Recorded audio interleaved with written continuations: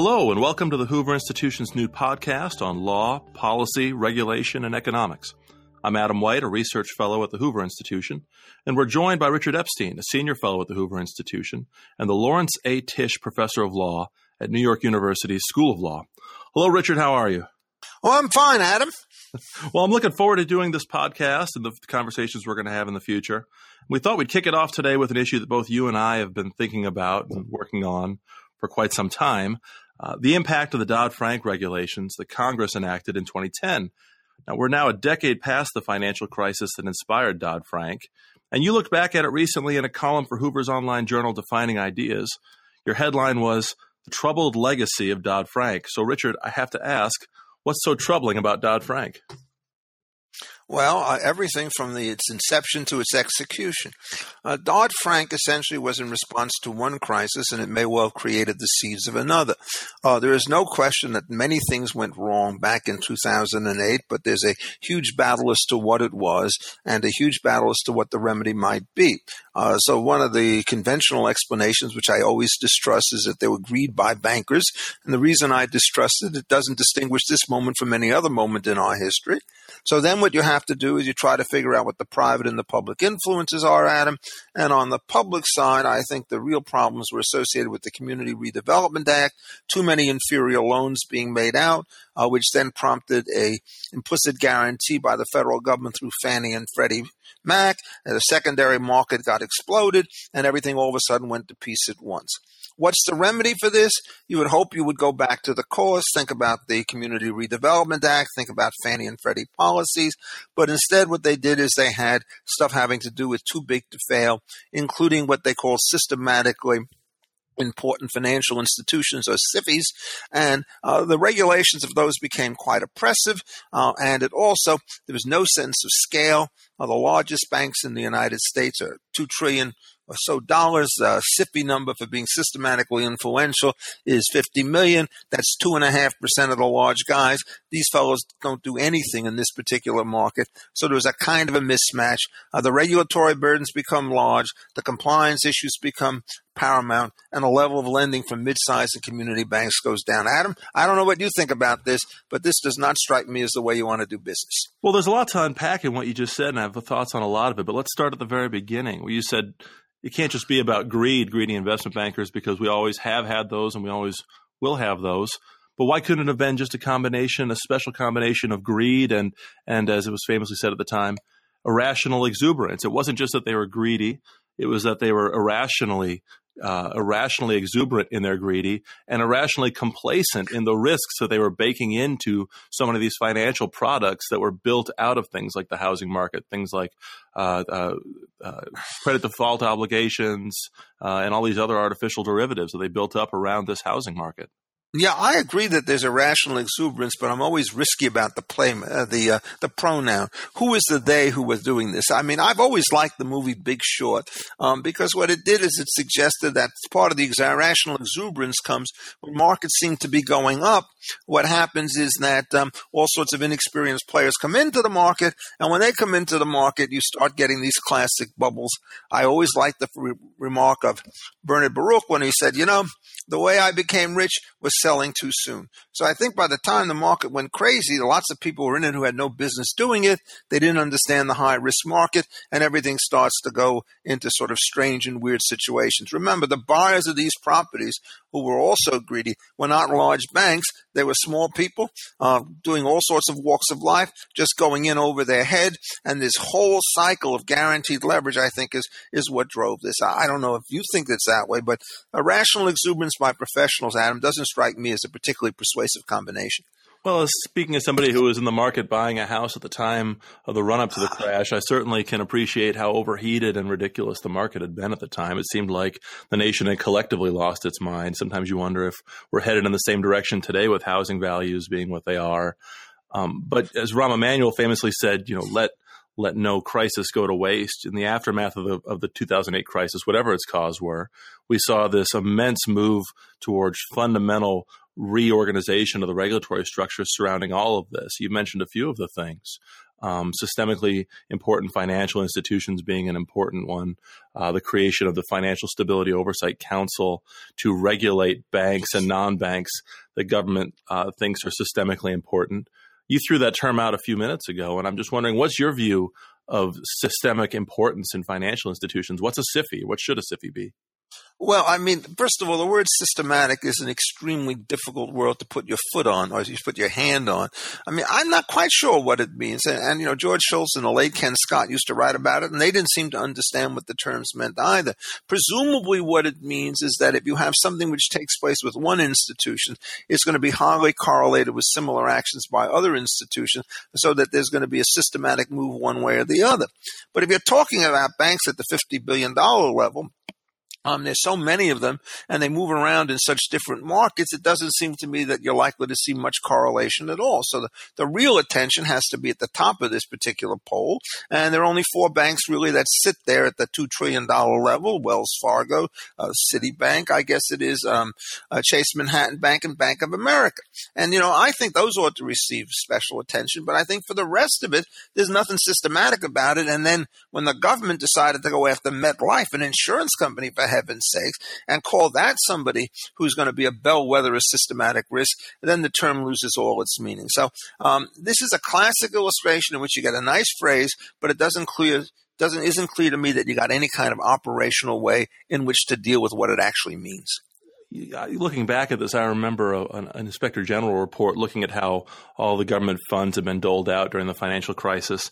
And in thinking through systemic importance, you actually had an interview with Tim Geithner, the President Obama's first Treasury Secretary, but before that he was head of the New York Federal Reserve Bank. And in the course of the report, the Inspector General quotes Geithner as saying, basically, it's impossible to know in advance what's systemically important.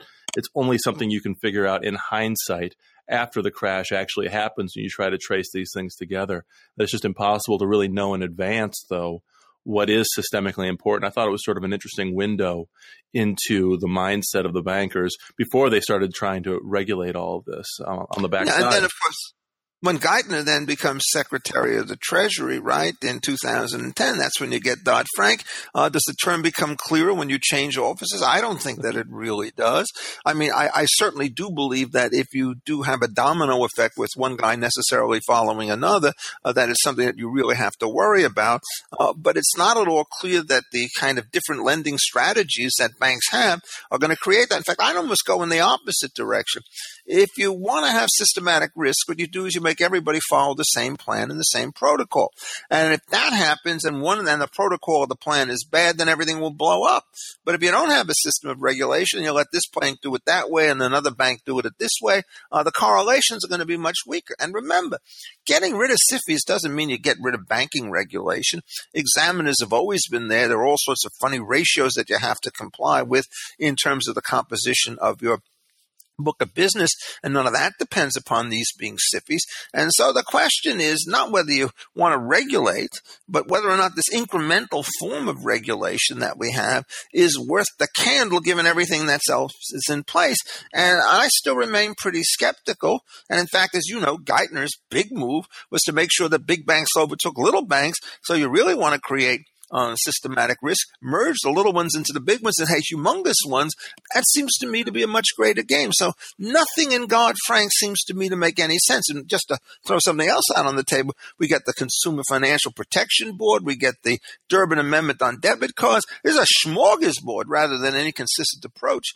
And we've left Fannie and Freddie, which was the source of this difficulty, and the Community Redevelopment Act still pretty much in the same place that they were 10 years ago. I have a lot of thoughts on the CFPB, and I have for about 8 years, and we can get back to that in just a little bit. But I think you really put your finger on something a moment ago when you said that when government tries to funnel all the big banks and the mid-sized banks into a similar strategy, you get real correlation risk. You get real risk that everybody is making the same mistake at the same time.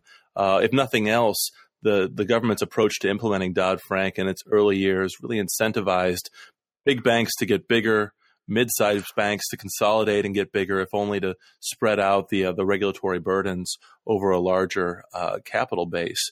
And what you have is, in some ways, the most systemically important financial problem of the time being the regulation itself, funneling everybody into a correlated strategy.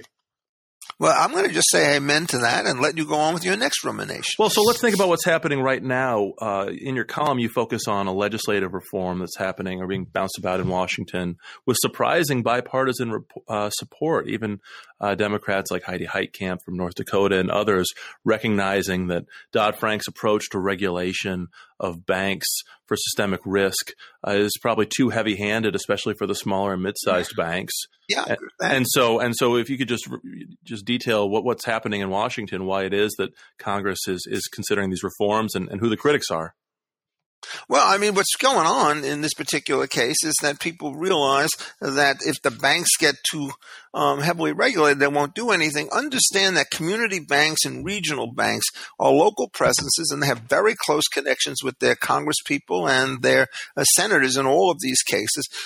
And they've got all their eggs in one basket, and these characters know full well, that is on the political side, that if their banks go south, it means that local credit is going to go south and so forth. So what you do is you don't get the usual left-right populist business kind of switch, Adam. I think what you really end up with under these circumstances is a bunch of local people saying you're starving us from credit. So what are they going to do? They're basically going to try to take the leash off of the really small banks under $10 billion. Those are kind of small local community banks, a backstone of small businesses, and then to raise the $50 billion limit up to $250 billion limit, and then to do some gradations and fancy footwork at the top. And I don't think that this is perfect, but there are certainly critics out there who think that you've gone too far. And what they still do is I think they worry unduly about the correlated nature of the risk of banks, say, between $125 and $250 billion. I think that is in general a mistake, that you don't want to really be going in that particular direction. And also, I think the size is just too small. It can't be that the same scheme of regulation is needed for one bank and for another bank, which is 40 or even 8 times the size of the previous one. So I think that this is a nice sort of thing. It doesn't solve all of your problems, doesn't tell you what you're supposed to do with the large banks, doesn't tell you anything about merger policies going down the road, doesn't tell you about the relationship with domestic to international markets. But, in a world of incremental changes, I think you could do a lot worse than this one. You talked about community banks. For years before I joined the Hoover Institution, I was a lawyer in private practice. I was part of a team of lawyers that brought the original constitutional lawsuit against a lot of the Dodd-Frank reforms, including the financial stability provisions and the Consumer Financial Protection Bureau. And our main client was a West Texas community bank that saw up close all of the burdens imposed by the CFPB and other parts of Dodd-Frank. Well, you better tell us what they were. Well, it was a few things. First of all, you had just the basic compliance burden. This explosion of new regulation it's one thing for the biggest banks to employ a team of an army of lawyers and analysts to keep track of all of these regulations. But on top of that, you had it's one thing for the biggest banks to do that, but for the small banks to try to keep track of all this requires hiring more people and a marginal cost that actually is much more significant for the smaller banks. Second, the mindset of the new regulatory approach, especially on mortgages, was just fundamentally at odds with the way that small town banks do things, for better and for worse. The CFPB tried to force banks to be much more quantitative, much less qualitative in handling mortgages and granting mortgages to customers. And it really pushed to the side everything that small town banks have known about character loans, about understanding their community, understanding the ebbs and flows of a local economy, understanding that some businesses, some approaches are better suited to loans with balloon payments than others. And the CFPB tried to force through a real single-minded approach to regulation that stripped away all of that organic sort of Burkean knowledge about how banking operates in a small community. So that was disastrous. Yeah. There's one other thing, though, and we raised this in our case. Okay. One other thing we raised in our case was the fact that while the regulation of SIFIs, of systemically important financial institutions, does put a lot of burden on the regulated banks, it also is a seal of approval, in a way, sort of a de facto designation that a bank is seen as too big to fail. It's systemically important. The morning that the financial regulators announced their first SIFI designations of AIG, GE Capital, and Prudential, their stock prices all actually went up that morning, not down. Their stock prices all immediately jumped, I think, because the market recognized that the government was designating these banks and non-banks as effectively too big to fail, which gave those banks a sort of a cost of capital advantage over the small banks. These big banks were seen as less risky. This is, again, a real problem. Start at the small end. I think you're absolutely right when you start to say local knowledge really matters. What you're doing here is you're basically going back to the decentralized judgment in an intuitive Hayekian fashion as against the centralized judgment. It's not quite as stark as that. It may well be that many of these small banks not only made character loans but also had metrics, but their metrics were not those of were not identical to those that were put together by the central authorities. And then the question is, who's likely to have the better apparatus on this? And I would trust, I think, virtually all of these times, people who are smaller rather than larger. And on your other point, my situation is, yes, designation really starts to matter in these kinds of cases. And if somebody does designate you as somebody who's too big to fail, it kind of projects you as being somebody who's also going to get an implicit guarantee from the government if something starts to go down. And that means you could lower your cost of capital. In some cases, though, obviously it's going to have the opposite arrangement. So Prudential, I think, caved immediately to the designation, and it was MetLife who decided that it would fight the similar designation. And when you actually read the decision that Judge Barkett wrote, I mean, it was just an amazing case in which the government basically decided that it was going to decide on these regulations by figuring out what the benefits of regulation were, but not really worrying very much about its cost. So this is a scissor with one blade. This is an applause with only one hand clapping and so forth.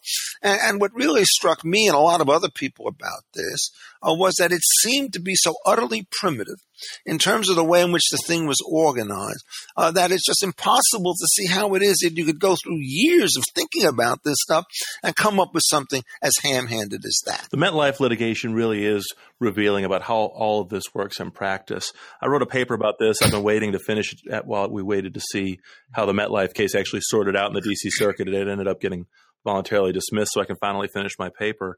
But the title I slapped on the paper was too big for administrative law, because if you look at what the FSOC, this new interagency board that designates SIFIs, was tasked with doing under Dodd-Frank, it was asked or empowered to make judgment calls that are just fundamentally antithetical to the way we normally think about the administrative process. Usually we think of agencies as identifying a problem, gathering facts, formulating a reasonable policy, and then executing.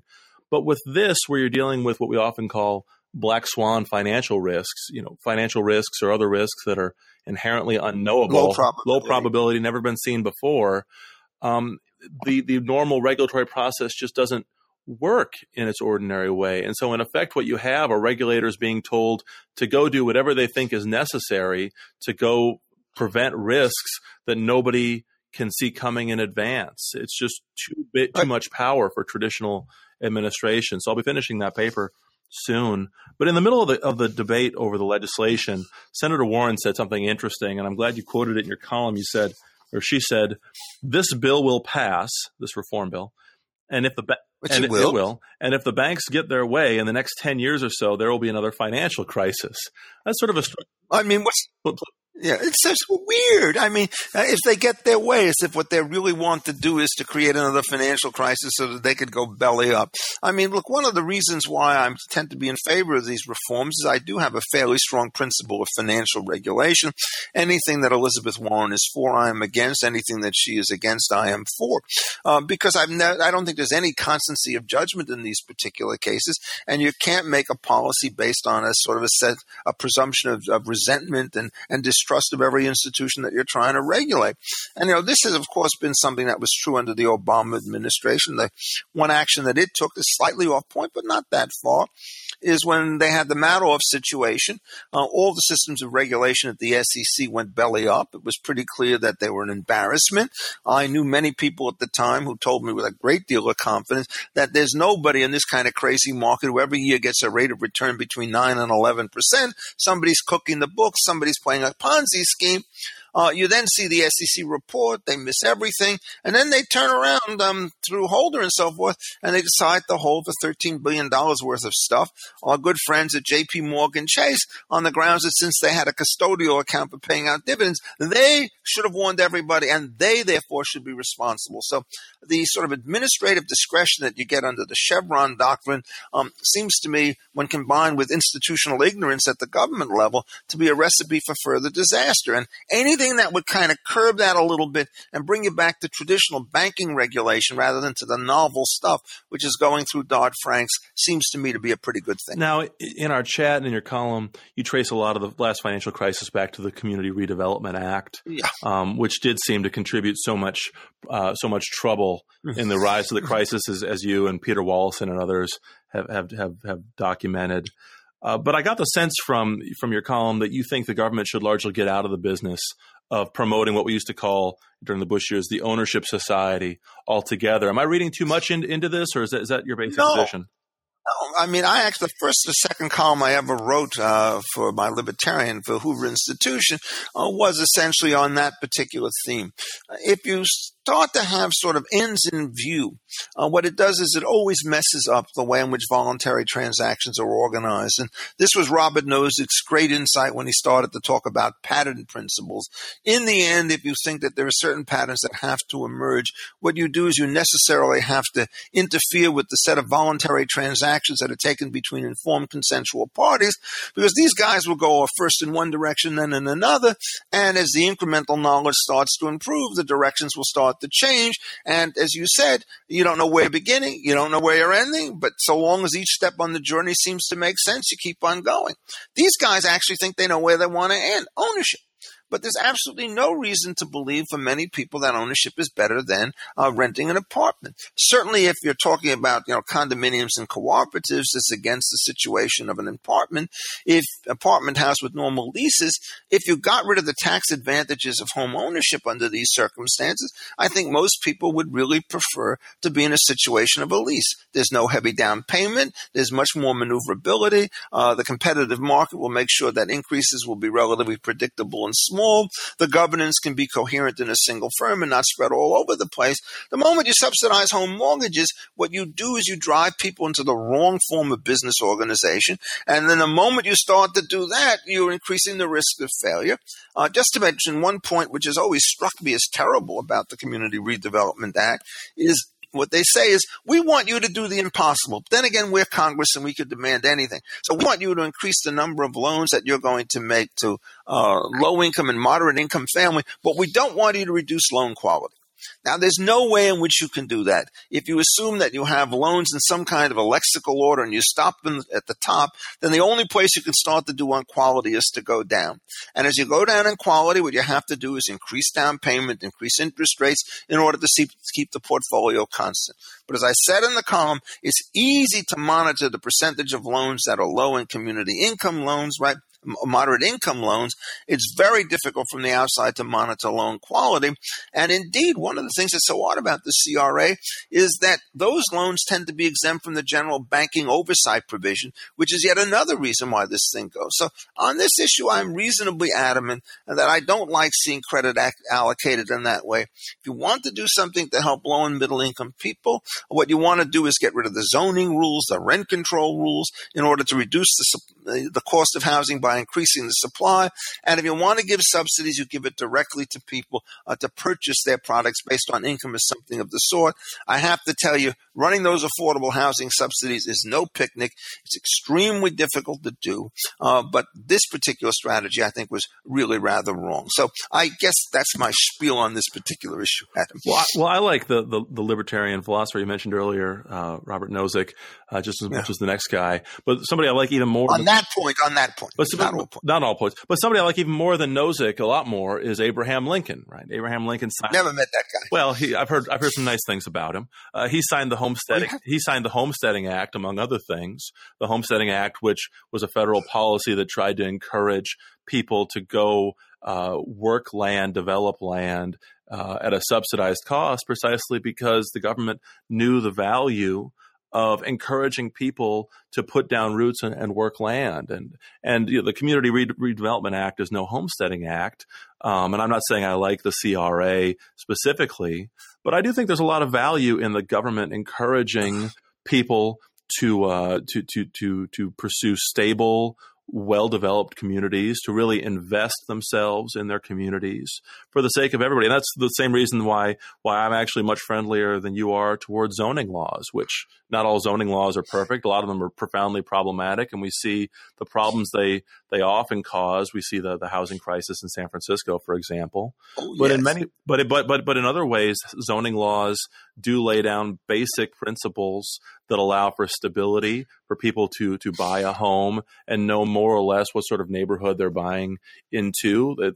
They sink down roots along with others who are buying homes. I see all this as a, in many ways, not always, but many ways, a real beneficial way of encouraging people to invest themselves in their neighborhoods and communities. Oh, well, now I think we're just about out of time for this show, but I think I know what our next show is going to be on. And let me just mention a couple of points. The Homesteading Act has some serious defects associated with it. You have a fixed size, 160 acres, and it works in some locations. It doesn't work on the Western Plains. If you want to find out how crazy it is with its requirements that you plant trees, the last book that Laura Ingalls Wilder wrote, called The First 4 Years, indicated how difficult it was to maintain your land when they had a series of uneconomical conditions to do it. The zoning has many other features. So what I think we probably ought to do now is, since you've started it, I will end it. We've gone our allotted times, and I suggest perhaps we might think seriously of doing the community zoning issue as our next show next month. What do you think about that? That sounds wonderful and terrifying, Richard. Okay, great. Au revoir, my friend. Thanks, Richard. This podcast has been a production of the Hoover Institution. For more information about our work, please visit hoover.org.